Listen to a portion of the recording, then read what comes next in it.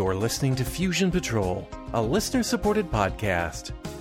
Each week, we take a single episode of a science fiction TV series or movie and overanalyze it to within an inch of its life.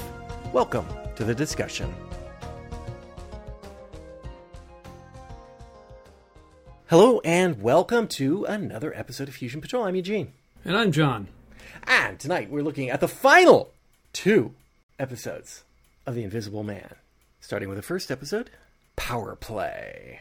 A man named Pike bypasses the security of the Clay Corporation and gets to Walter's office. He seems to know everything there is about the security precautions Walter has in place. He even knows about the Clay resource. Everything except what it actually is. At gunpoint, he forces Walter to reveal that it is the secret of invisibility and that he is the Invisible Man. Pike has to not see it to believe it, though, and Walter explains that he can only remove his dermoplast fake skin with the help of the Boffins, Dan, and Kate Weston. Walter tries to come to an understanding with Pike to learn how he knows about the security and the Clay resource. He gets his answer. Pike is clinically insane and an escapee from an asylum for the criminally insane. His cellmate was none other than Morgan Clay, former board member of the Clay Corporation.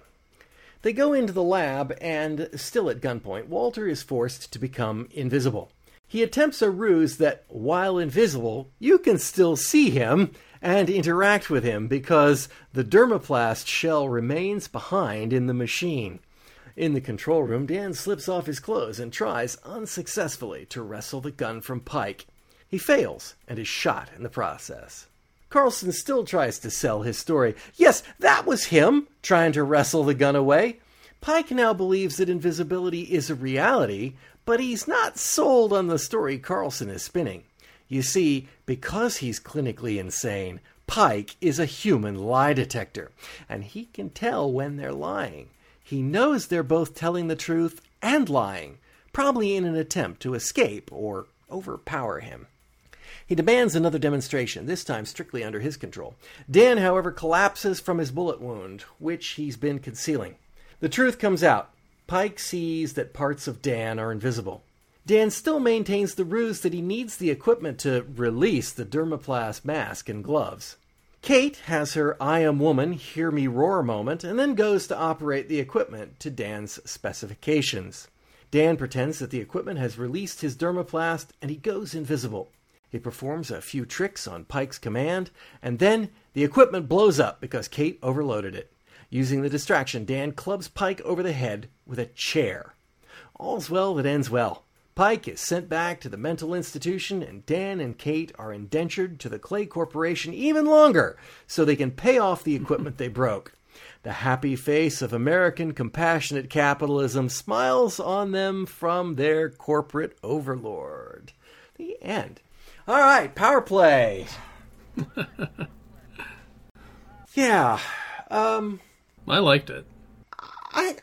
It was okay. It was okay. I think it was, I don't know, it perhaps was a little long for an hour-long episode, but... for a bottle episode, it was good, I'll tell you what, it is the lamest flashback episode ever. Oh, with the videos that they called up on the terminal? Yeah. It's like, look, come on. Here's a video of nothing. You're going to do a flashback show. You might as well at least get 25 to 35 minutes of flashbacks in your 45 to 50 minutes of the show. They got about, what, 1? Yeah, well, I don't 2? think that was the point of having all the video of the previous escapades. I actually thought that's where it was going. Really? When they got to the terminal all of a sudden, and he goes, all right, here's some videos of things in action, and I'm like, really? This is going to be a clip show? 12 episodes in, and this is going to be a clip show? That was probably part of it, and the other part was, people are going to get kind of bored with having out-of-context floating objects. It's like, oh, okay, I remember that one. I missed that one because the lights were out that day, and I had bowling that night. I missed that one, too. I don't know, because if you look at old Disney cartoons, or other cartoons way, way back in the black and the white day. Well, You know, those cartoons, all they had to do is to have their characters go up and down and up and down and up and down, and the audiences just ate it up. So I'm thinking in the 1970s, seeing things float along through the air might have been... yeah, I don't think so. Wow, did they do that? Not that you couldn't see the string in one of these episodes. Yeah. Working against it was that they had Monty Markham as a guest star. Yeah, he was great as a crazy guy. Monty Markham is an interesting actor. He's one of those guys that he will die in the recording studio or on stage. Yep. He's still in stuff. Yeah. And he's got a look to him. You know, I mean, he's not a... I guess you would call him a classically handsome guy, but he has got such a twisted, sardonic sneer to his face, no matter what show he's in. Yeah. And resting sneer face. Yeah, resting sneer face. and I've always liked him in stuff that I've seen him in, but you'd have a hard time picturing him as the hero of a show. Yeah. Although he was the star of the first attempt at a revival series, The New Perry Mason. Oh, I didn't know that. Cool. Yeah, well, I don't think it lasted long. Nope. And he gives I'll give him this. You could go into this episode and you could think that he was a highly trained CIA agent or operative, or because he's competent, he's gotten through the security, he's done his research, he's well-spoken, he knows stuff that only an R5 security classification would know, and for it to then evolve out to the fact that he's actually a madman. He's probably a genius, but he's insane. That could be. Yeah, I think from... we obviously don't know how much time it's been between Morgan Clay going into the asylum and now, or Arkham. There you go, or whatever the West Coast variety is. Version is, yes. So, who knows how long he's had to, soak up the information. I gotta say, I think probably my biggest problem with that is that whereas I didn't think Morgan Clay was an incompetent board of director of the board, I should say, like his brother. Right. I certainly didn't think that his powers of recall and knowledge were so good that he would know every security precaution in Walter's office. I'm going to go with the idea that the head of security, the ex-head of security, was also there.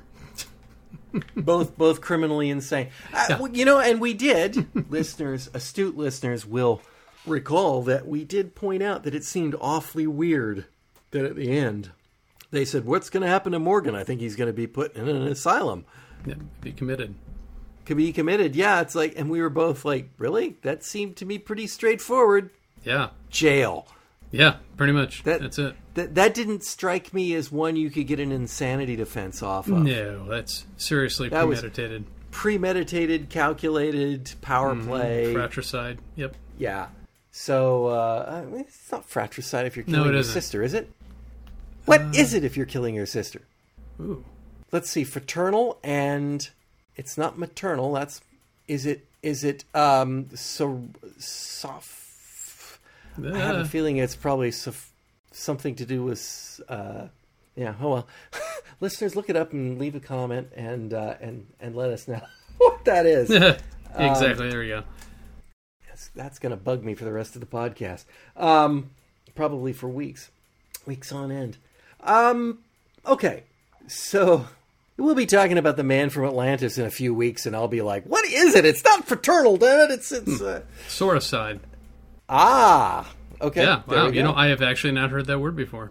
Well, I was going for sorority or the variation of that. Yeah. Soricide. Sororicide. Okay. Yeah, okay. Well, now I don't have to... you learned something new here today, people. Exactly. What a relief. Don't say you never got anything useful out of this Yeah, podcast. exactly. Well, I would say that Walter needs a commendation for quick thinking. I'll give him this. That was a good try. It was a good try. I guess once he realized the guy was clinically insane, he thought he could throw one over on him. Well, everything he said had enough, it had that air of possible. So... before I forget this, you want to know what cracked me up about having the air of possible? What? Was the lengths they went to try to explain why they had video in this episode. It's like, why did he only show him those, or why did he only call up those clips? And Dan, I think it was Dan, said, because those are the only ones that Walter was involved in where he would have the opportunity to record the events. Mm-hmm. And I'm like, yeah, but Walter wasn't. Well, he wasn't, like, there at the embassy or hotel or whatever it was. Yeah, he was lurking someplace. He had maybe an operative doing it. I don't know. So but you know how that goes. Usually when you watch stuff like that, on a show, you kind of go, there was no camera. How could they have gotten that? Exactly. And for once, I would like to see that. The writer actually thought of it and threw it out there as a line of dialogue. And they even did another line of dialogue later when he showed him becoming invisible. Mm-hmm. He said, yeah, the lab used to have a whole bunch of cameras in it. Or we had all cameras in the lab, and Mark Pike's character starts kind of looking around for the cameras and go, no, we took them all out because of security. But it's like, so we're not recording this right now. So it's just back then we were recording absolutely everything that happened, despite the fact that nobody seemed to know what was going on, except for Dan. But anyway, so I appreciated that. Anyway, okay, yes. Yep. Walter, quick thinking, good job. Mm-hmm. The whole bit about the dermoplast not coming off, but the lasers, it was a good try. It was a good try. I have to say, at the point when he tried the bit where the dermoplast will stay here in the machine as a sort of after image, and whereas I'll be free to move around the room invisibly, was a bridge too far. Especially when it talked to them and interacted. That was like, okay, well, he lost it there. In fact, that's me over there lifting the chair. I'm clouding your mind. Ah, yes. Give him some points there. Give him some points for that one, too. Mm-hmm. Oh, yeah. I think that Walter Carlson's character actually had some pretty good potential. And as, the handler, I guess you would call it, controller, whatever, I think that's kind of rare in TV shows. Yeah. He did actually kind of bring something to the equation. Like, did Oscar Goldman have a lot to offer? Yeah, he did actually. So once in a while, okay, well, that's cool. Yeah, he'd be out in the field helping out, particularly towards the later years when Oscar got a lot more popular. He was on the ground quite a bit. So those glasses he wore. Oh, those great glasses! I need a pair of those. Make sure they have the spring temples on them. You're gonna break them when you try to whip them off your face. Oh yeah. The Oscar Goldman clutch. So we're talking about the Invisible Man here. Yes, that was it. The Invisible Man. And the fact that just 2 weeks ago, Dan, the Invisible Man, beat up 4 armed guards, all by his lonesome. And in this episode, he completely and utterly fails to take on one armed crazy guy with 2 other people in the room who should have jumped him too. Yeah, I don't understand that part. Is it because he could walk behind him? Why not pick up a chair and smack him? Yeah, exactly. Maybe they were short on pages when the writer was doing this and says, I got to have something else. Or maybe there was a joke they wanted to put in. I think that's it. I think that, like I said, it felt to me like this was running a little too long. I enjoyed it, but at the same time, I felt like they had to drag it a little too far. And so, even like showing the clips and everything, it felt like we're about 10 pages short on this script. So let's work some stuff in there. Yeah. So I think that was the big one. Let's see. I like that Morgan Clay got a mention in this. It's like, I think it's more. I think it's more than a mention. I think that they mentioned they were going to commit him earlier, knowing that this was coming. Because it was so out of place, right? I mean, it was just completely and utterly wrong to say they were going to commit him. One would be smart to figure out what the production schedule was for this. Yeah. Were they shut out of order? So, I don't know, but, you know. Did they have the same writers? This is like proto story arc. I know. In my notes, I have story arc and a couple exclamation points. Whoa! Like, whoa! A callback that actually had consequences in the episode. Because obviously Morgan Clay, committed as he is to an insane asylum, but not really insane, just a diabolical mastermind, is going to spill it all to a crazy guy in his cell. Well, yeah, he might. Who knows? He's bored. Maybe he has a plan. You know, in the second season, maybe we would have seen more of Morgan being arch nemesis. Unfortunately, he probably would have been like the bad guy in Man from Atlantis. In a wheelchair with a cat. Oh, yeah. Yeah. A slightly invisible cat, perhaps. No, that's going too far. So I think it's interesting that they've managed to recreate invisibility. That was in this episode, wasn't it? Recreate it? Remember, he said he had an invisible... Exactly, he's got an invisible guinea pig. Yep. Yeah. But who did he say that to? Because maybe that was in the next episode. I don't know, but it was definitely... it was in the next episode. So anyway, sorry about that. We'll come back to the invisible guinea pig. Just forget you heard that. Totally forget you heard that. Yep. There was nothing going on here about that. There was the line in this one, if I'm not mistaken, about... Because they started the episode off with Dan and Kate getting a special commendation.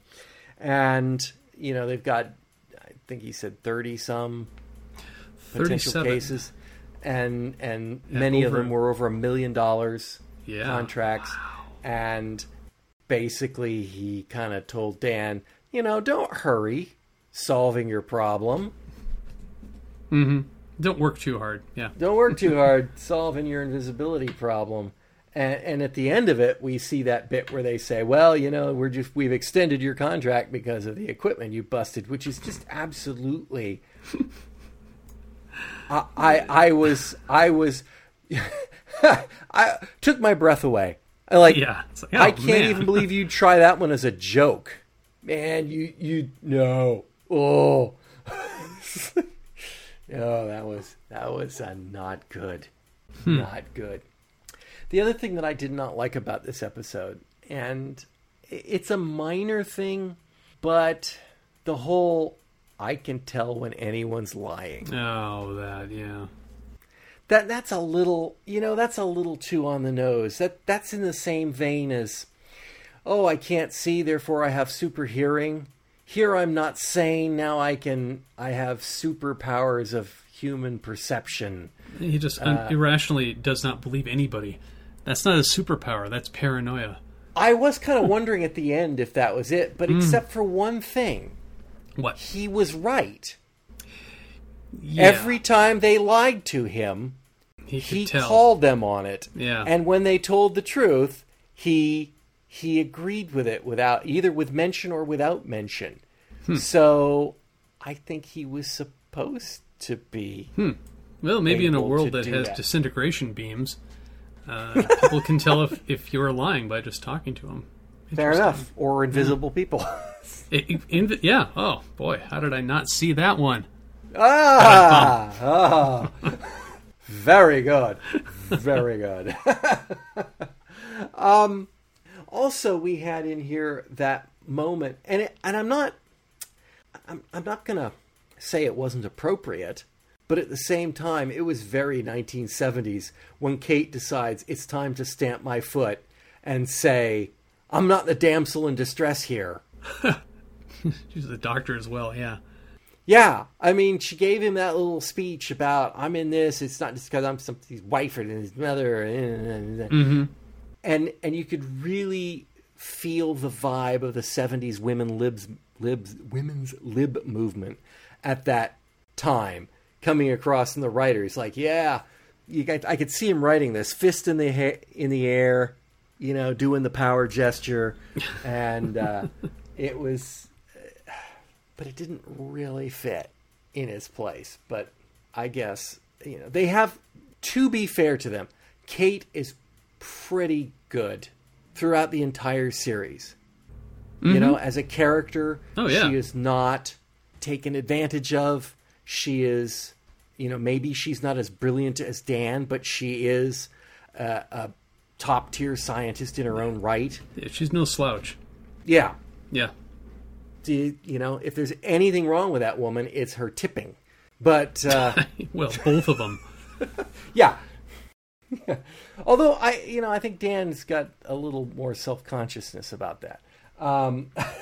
Maybe, I'm not sure. That time he asked if she got a receipt. Yeah. That's you don't say that to somebody in that situation. How much you tip? 25 cents. Did you get a receipt? You don't say that unless you're saying, "Oh, you big spender, I hope you got that covered." I don't know. Maybe they have lots of receipts they give Walter. Here's another 50-cent receipt exactly. from the Westons for their tip at the hotel. Yeah. Right. So Dan rebuilt his invisible machine. Mm-hmm. Only to blow it up again. He'll get it right one day. Revision 3's gonna be great. I honestly thought, because they had that scene at the beginning where he was testing a cure, mm-hmm. and he was looking at his stomach to see if he was becoming visible. Yeah. I thought there for a minute when they pulled back the shirt to look at the gun wound that he was going to be there. Oh, that would be interesting. That was a, that should have been a shock to everybody. Down. Yes. I'm visible. Take off the mask. I'm visible under the mask. So much for the clay resource. Well, it's just that one patch. Could be that too. I mean, they were just an abdomen. It just floating in space. It was interesting that he got shot in the same place that they were using to demo that he was invisible earlier. Mm-hmm. And that made me think, because they were holding back the reveal, which of course they were trying to hold back so that Pikes wouldn't see it. But it could have been, what a shock for the audience if that had come back and it was visible. That would have been, what would they have done? What would you do if your sole advantage in this world is that you're the invisible man, and then that's the day you look down and you're like, wait a minute. Oops. This is bad. This day is not going to end the same as yesterday. Yeah. No. Do you have anything else in this particular episode? There were no planes. No planes, unfortunately. I like the terminal in Walter's office and in the the laboratory. Man, those old teletypewriters, boy, they got around. I guess they were still being used in some places in the 70s. Oh yeah. But I don't think you could get a monitor for them. Everything was printed out. I'm sure that monitor had nothing to do with that. I teletype. Yeah, TV stuff, but still. And it wasn't on. If it was on, you would have heard it. They sound like a freight train. Yeah, absolutely they do. So, all right. Well, if that's all we have on Power Play, then we need to go to an attempt to save face. Mm-hmm. The final episode of The Invisible Man. And I'd like to just make a comment to the audience here.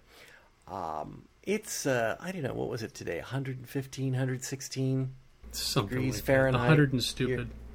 100 stupid. I think it might have been 43 Celsius. It was hot today. And I didn't get to watch this till late in the day.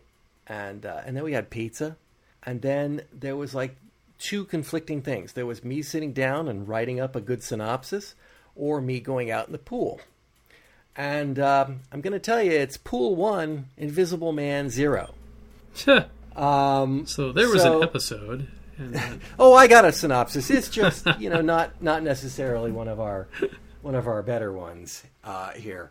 So, and I also did not have the time to research something very important, but we can talk about that as we go through things. So, episode synopsis: an attempt to save face.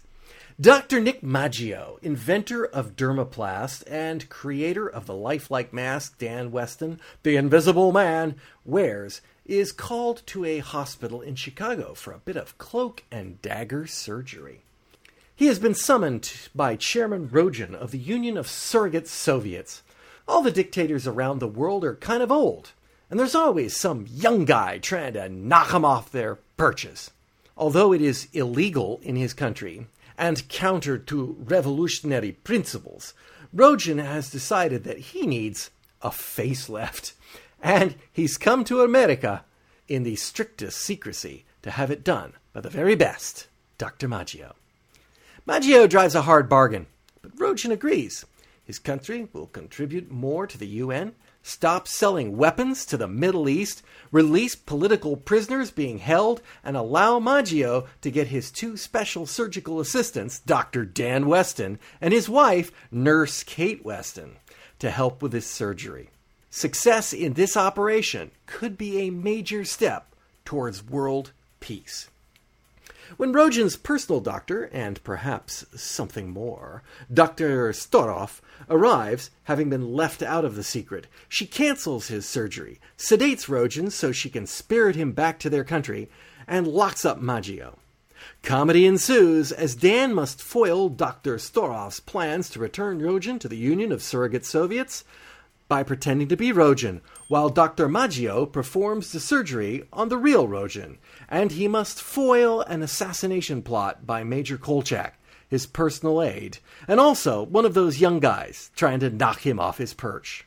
The end. Oh, by the way, it works out, and world peace is assured. Yeah, for a week or two, maybe. For a week or two. Was that supposed to be Brezhnev?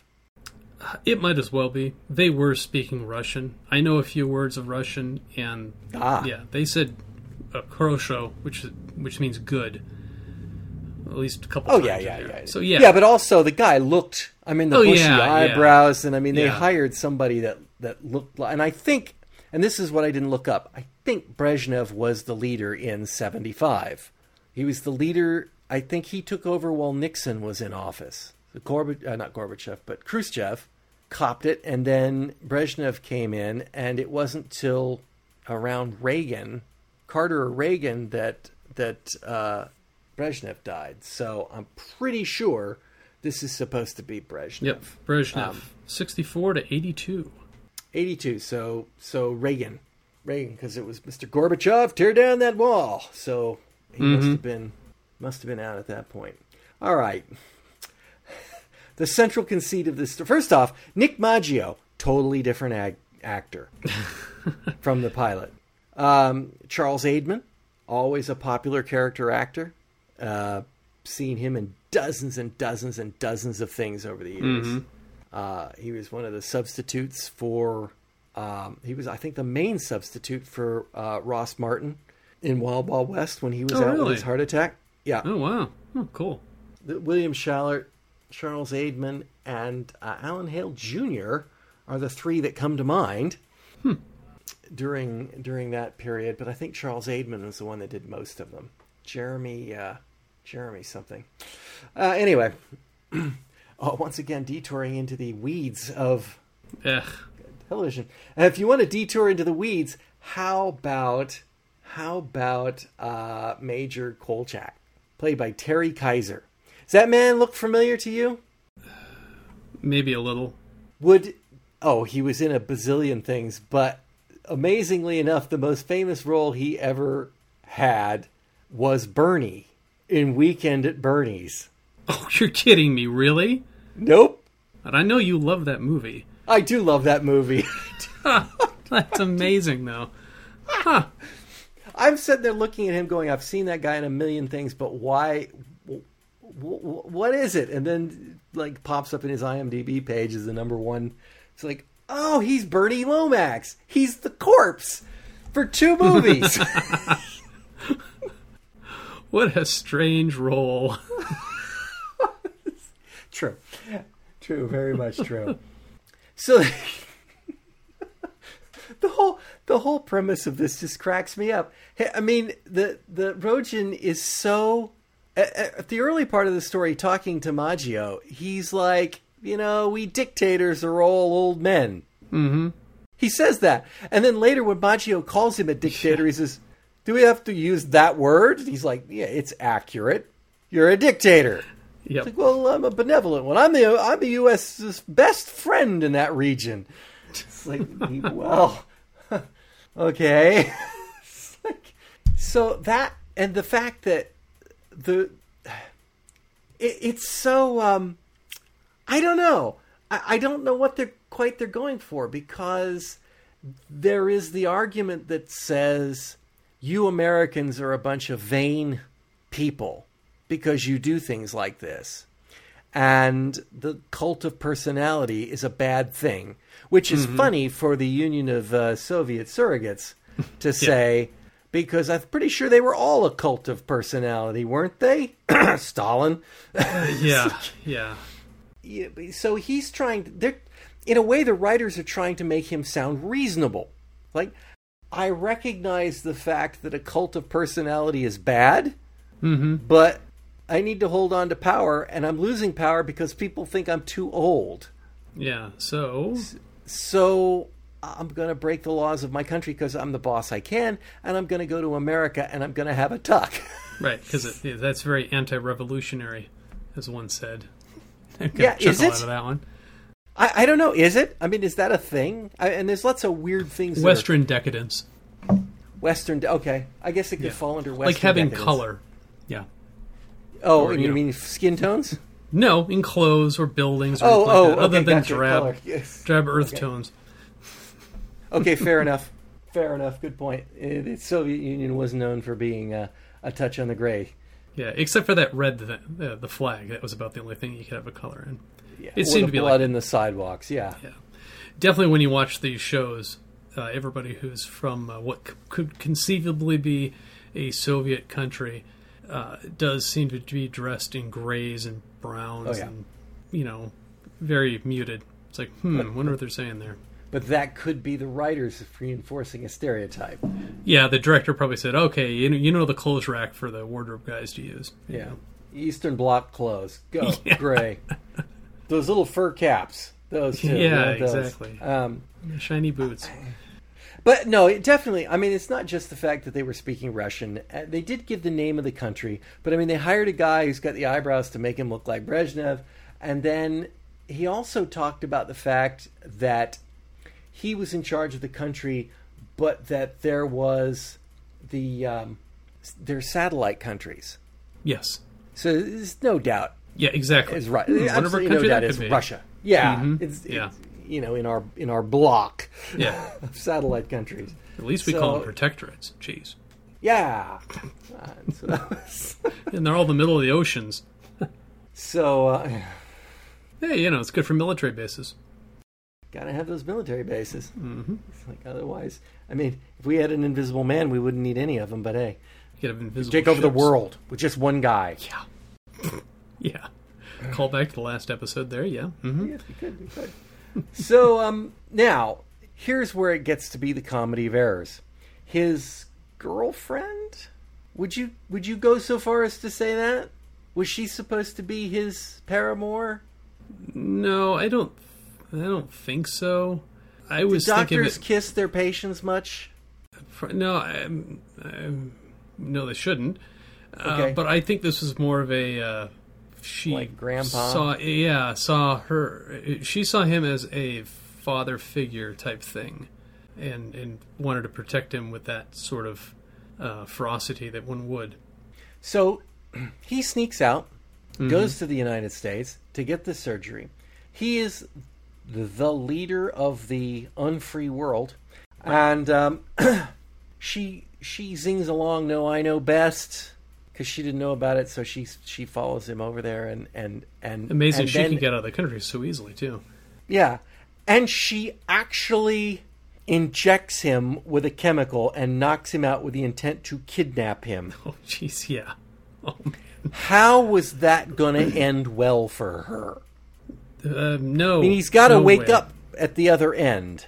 Yeah, pretty much. I mean, unless he truly is benevolent, and in that case, how he's remained a leader is a total mystery. But no, he'd have another doctor pretty quick. But it doesn't matter, because it's all just a setup for Kolchak to have the opportunity to try to kill him, because he's young and that guy's old, and it's a new dawn of power transfer to the leadership, and we can make it look like the Americans killed him, which, it's always in vogue to make it think that the Americans killed you somehow in some sort of medical situation. Mm-hmm. And then we have Dan, and this one felt, obviously they were stretching this one out too. Mm-hmm. You didn't say whether you liked it or not. It was an okay episode. Okay. Yeah. It was okay. Mm-hmm. Dan tries to convince Nick to use his new super high-tech dermoplast, which he never leaves home without. Of course not. Why? We're not going to think about it. Why? Nope. Who knows? He's got his new dermoplast that has a set skin color that's just about right. And this stuff sets in 10 minutes, so he's going to make a mask of Rojan's unconscious face. Mm-hmm. Then put that mask on Dan. Put Dan's mask on Rojan. Yeah. Swap them out. While Dan is then taken to the Union of Surrogate Soviets. Yes. Who then presumably, I guess, he'll slip off his, the idea is to slip off his Rojan mask and just leave somewhere along the line. Unfortunately, they don't have time to do that. So that was just a weird scene. He starts painting it on and then, nope, no, we don't have time, tear it off, and then end of that subplot. Yeah, I'm not sure why they did that other than to pad out the episode. It kind of felt like it to me. Since now, Dr. Nick is there, we had to have him. If that dermoplast sitting on the floor had been a plot point later on, then that would have been okay.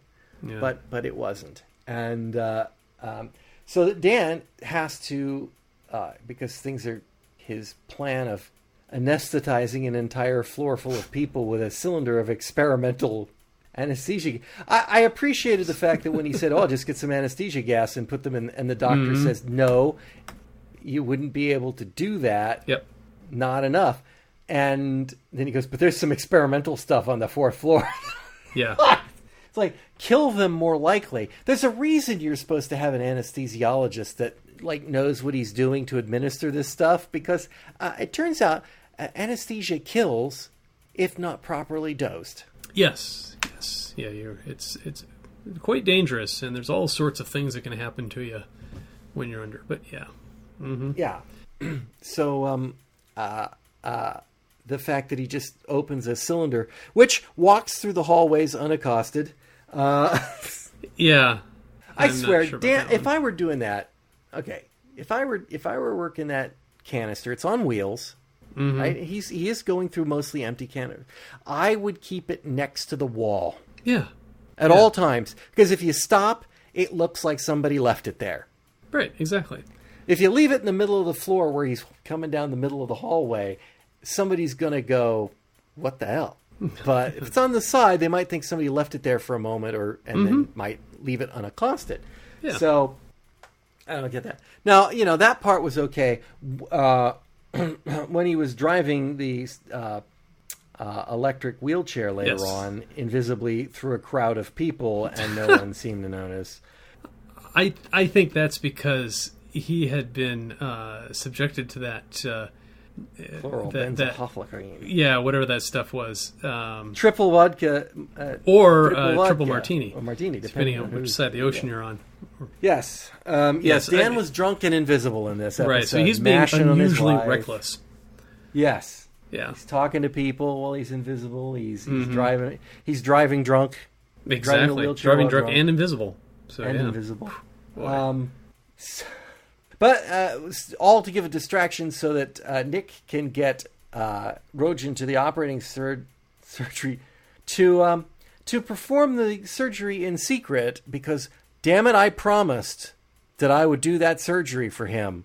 And if that means me kidnapping him back from his kidnappers, I'm going to do that. I think it's because he figured that there was actually a chance for reform in their country. Yeah, and I mean, at the end, actually, according to the newspaper, he did do the things he said he would.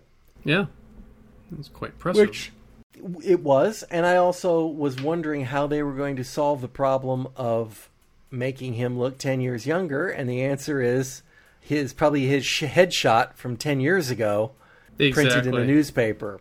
Which, okay, fair enough. It worked. Mm-hmm. It might have been from 20 years ago, because it definitely looked 1950s, but... that was definitely a 50s style photo. The lighting was definitely... Yeah, and a poke at Soviet press. It's Comrade Chairman Rogin has returned from 2 weeks at a People's Rest and Recreation Spa, looking 10 years younger. Mm-hmm. Putting aside rumors that he may be unwell or unfit to lead the country. So yeah, it was an all right episode. It was, and oddly enough, the last thing is that the clay resource has never been put to a better use, and that may be true. That may literally be true. Of all the things that the clay resource has done, boosting participation in the UN, ending arms sales to the Middle East, releasing political prisoners, all of those things had a huge impact. And none of it had to do with people calling on the clay resource through official channels. It all had to do with Nick Maggio, the last known man that knows what the secret is, apart from the three of them. Well, and the crazy guy. Two crazy guys. Well, yeah, I see. Crazy guy Morgan doesn't know what it is, though. He doesn't know he's invisible. If he did, he would have told Pike. Pike would have known. Good point. That's right, yeah. They had kept that, and the sisters still didn't know, and they were all in the room when Dan was doing his invisible stuff with Morgan. So, they should have. They didn't figure it out. So, I was just going to say, I think there was another bit of foreshadowing there, but I can't remember what it was now. Oh well. Yeah, it was the name check to Nick Maggio. Mm-hmm. We got a name check last week or the week before. Said only 4 people in the world know this secret. Kate, Dan, I, and Nick Maggio. Mm-hmm. And that was probably I think that was a couple weeks ago. So yeah. So they were setting us up for this episode. This was like the grand finale. Yeah, exactly. I don't know that I have anything on it. Anything else in this particular episode? Let's see what I got in my notes. The airplane was not a 747. I guess they flew to Chicago. Yeah, quick shot. I think it was a Lockheed TriStar L-1011, but I'm not sure. It was only on the screen for a couple seconds. Yeah, you're not going to take a 747 to a crummy airport like Chicago. Chicago, jeez. Oh, man. I mean, Chicago took some digs in this episode. More than once. One of which is we didn't fly a 747 to get there. Yep. Surprised they didn't have to take one of those old prop planes that they flew in the 30s. I did look up a little bit of information about the writer, one of the writers on this, a guy named Leslie Stevens. He wrote the previous episode as well. And apparently that guy has a lot of science fiction credits to his name. Oh, yeah. Leslie Stevens is the Outer Limits. Yeah. And Buck Rogers, which I'll forgive him for that. I like Buck Rogers. Well, yeah, I did too when I was 8. Rogers. Okay, I still like season 1 of Buck Rogers.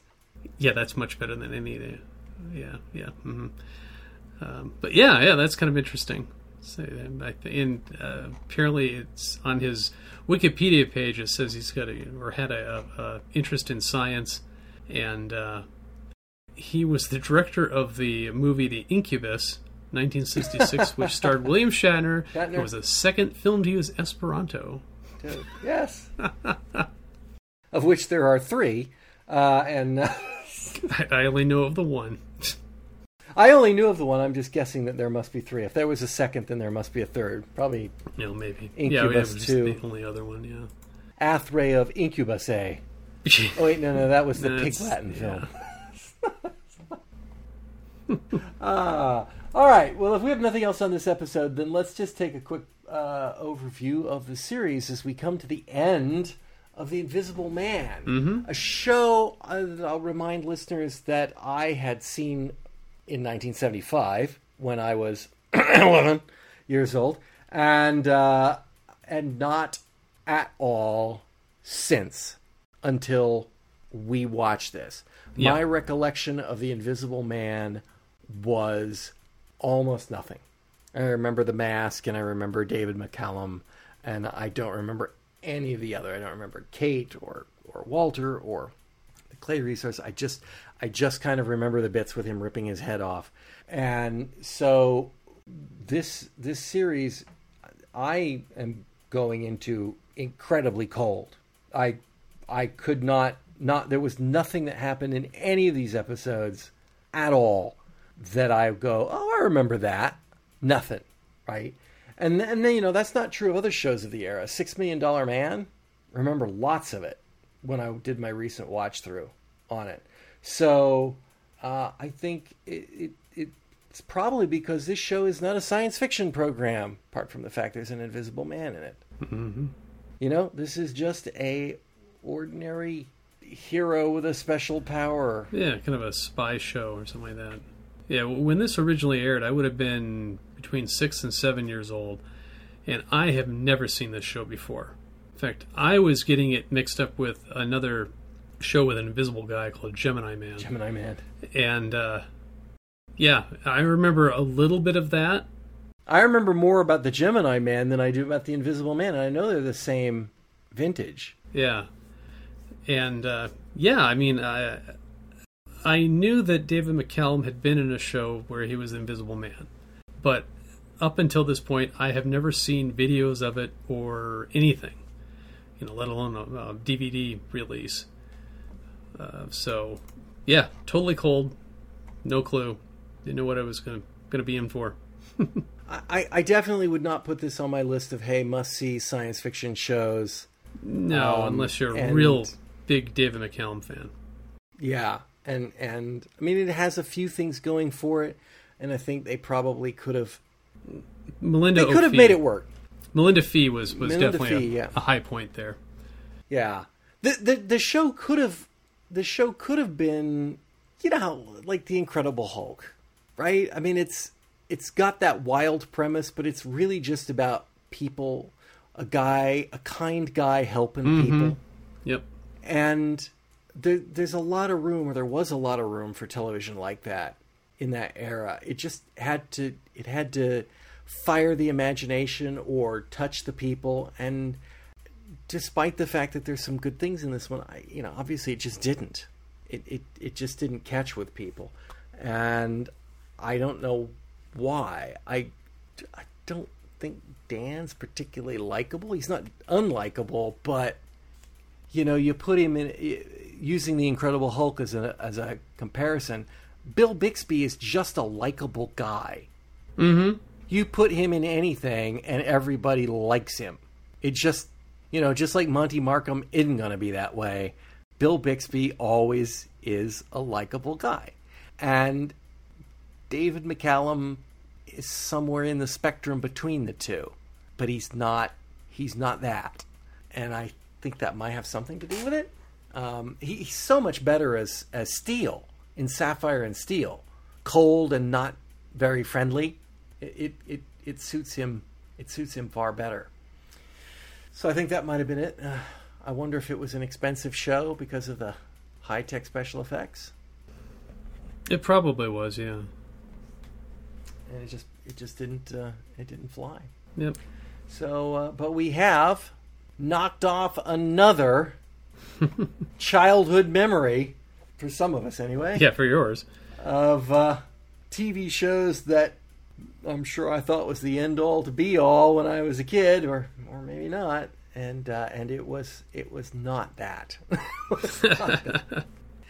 All right.